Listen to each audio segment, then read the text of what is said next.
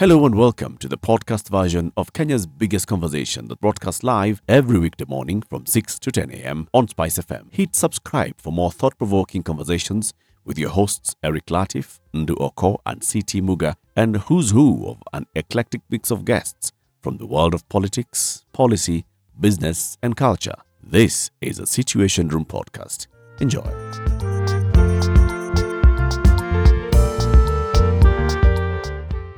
Mali ya Mkenya ikivamiwa, hata hizo mashamba zenyu tutazivamia, na wenye hawana mashamba wapate mashamba Kenya hii. Musifikiri ati wananchi wa kawaida ndio watapoteza mali. Even you will pay a price if you continue to instigate violence and bloodshed in this country. And that is my message to none other than Uhuru Kenyatta, the sponsor, sole sponsor, singular financier of Azimio, and the mercenary that is Raila Odinga.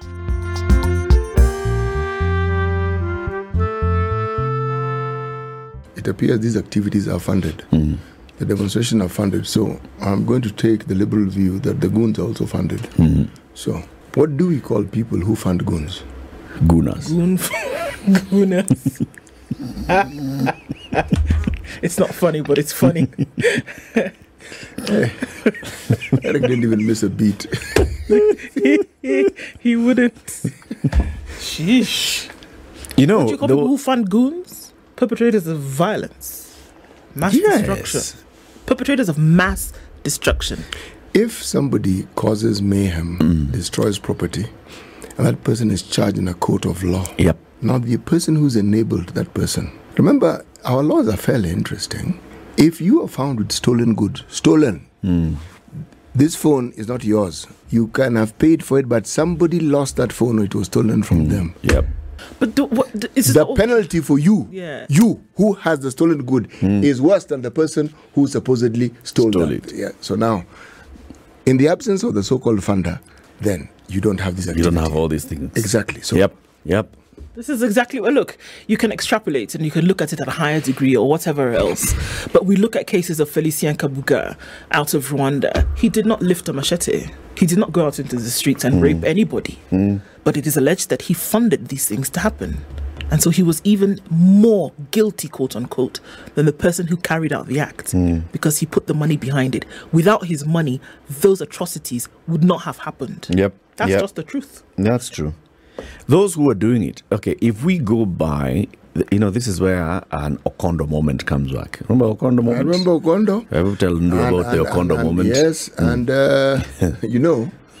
Okondo was a minister. Habenga Okondo. He's one of these fellows who had a knack and a tendency for saying Just saying things. genuinely irresponsible things. When you open his mouth, you wonder, wait, now What's going to come out? Yes. Now, there's a gentleman called Alexander Muge. Alexander Muge was an ACK bishop of Eldoret. ACK bishop goes to Busia for some function or the other, and it is reported that Okondo said something to the effect that he would not survive. I am paraphrasing really liberally here. Eric, do you remember what was actually said then? I don't remember what he had. Bishop Alexander Muge was vocal. Remember what we were talking about? Extremely vocal. So he was one of those vocal clerics and speaking about democracy, speaking for the push to democracy, liberalization, openness And of society. criticizing the then president when he needed to. directly. Okay? So Okondo had said something like he had warned Muge against going He had warned him against going. and said if anything happens to he intimated that some harm may come to him. Yes. That's he intimated. Then you know what happened? There's an accident. Muge dies. Okondo resigned. Oh, wow. Yes, he did. Because you had said, if you come here, something could happen to you. And then he came there. something It was an accident. happens. It was an accident. A road accident. Now, And you Muge couldn't died. really directly pin Okondo to the accident. It was far away from But- where Okondo was, but the accident happened. And Muge died. Speculation then was rife as Yep. to whether he had something to do with it. Okondo resigned. Yep. And I think his political life essentially came to an That end. was it. Now, over the last couple of days, the leader of majority in the National Assembly, who is also the Kikuyu MP, Kimani Ichung'wah, had said something.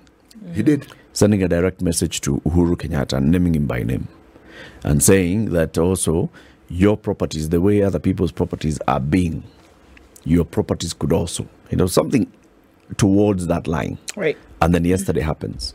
What do you think is going to happen? They're going to attribute it directly to that thing that you said. Believe me, and then they will add some. But they said, you said it was going to happen, and it is happening. So you've set it up. 1 + 1 is 2 in the minds of people when something like that is said so publicly. And then with the anger that is clear from that clip that he was speaking with. Yep. So when you connect something like that and then you ask yourself, so who is this who funds goons? Kimani Ichung'wah should be recording a statement. Yep. In fact, what happened? If we were to be fair, anyone during this space who has uttered anything that is close to incitement, not incitement, close to, should be called in and told, sir, madam, Kuja, please come and. But the unfortunate thing is, the narrative that we also see is that the police seem to have taken a few steps back. And one doesn't see their presence in the Northlands. One doesn't. So one asks, so if people invade someone's farm, is that not a matter that should be investigated by the police? And This the is manner a in which citizen. they did. Yes. Destruction of property. It is. Stealing. Not just destruction, this is wanton destruction of property. But the real problem is, what is this narrative? The narrative is that the dispossessed have now come of their own and they are taking action. And they are not waiting for reparations. They are taking it in their hands. And whatever they believe was taken from them, they're taking it back. Okay. Now, when such a narrative is spun, the real problem is, where will it end? Absolutely. This is it. where will it stop? Yes. What do you think all this sets in motion? Yeah. Okay. So it means, if Uhuru Kenyatta's property, Uhuru Kenyatta and his family, if the property can be attacked, and that's supposed to be considered a well-secured family, anybody who has an even modicum of wealth, you start asking yourself, what stops somebody who thinks that they are poor and have too much? What stops them from coming to my compound and invading it? If you're talking about a message, a narrative that spreads fear, this is it. Yeah. And it's genuine fear. I see it in a different way, though, City. Yes. I see this, and I see that, that narrative that started coming out immediately. Oh, now if people can invade Uhuru's land, what would that imply? What would that mean? Where would this stop? And I remember about 2 years ago, the same kind of narrative being spread. Remember, hustler-dynasty narrative.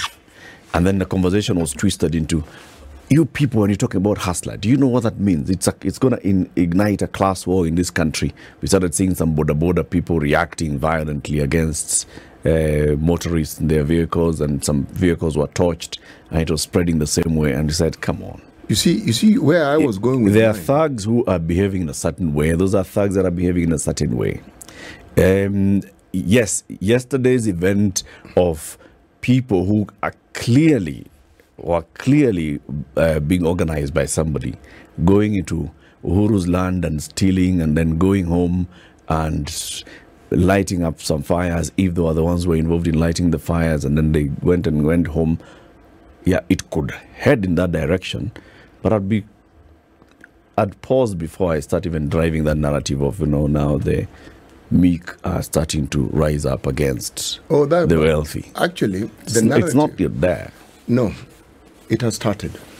Because the same fear that is likely to grip people who have possessions is the same fear that businessmen who are in town have when they hear Maandamano.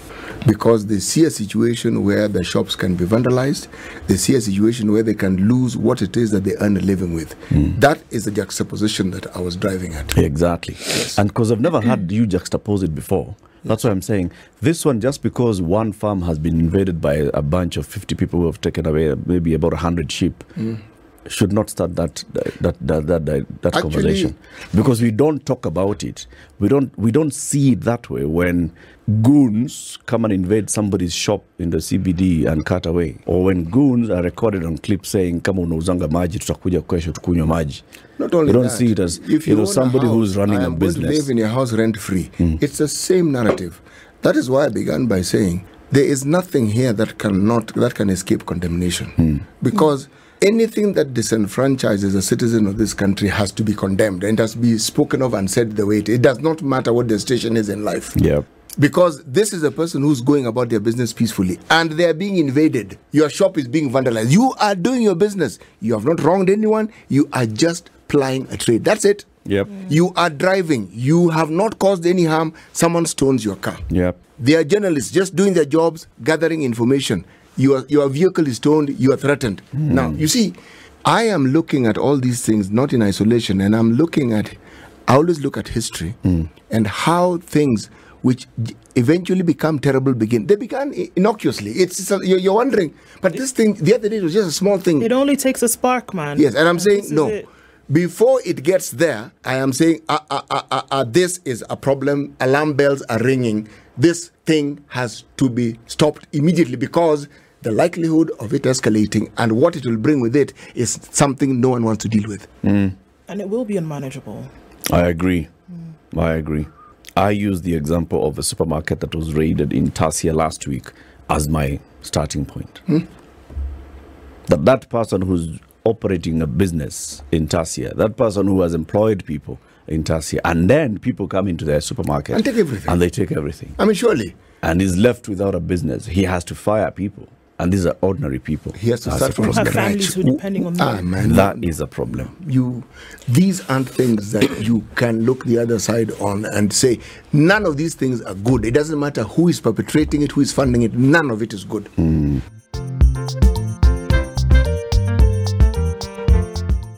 How about that? You made it to the end of today's podcast. You clearly ooze stamina. Guess what?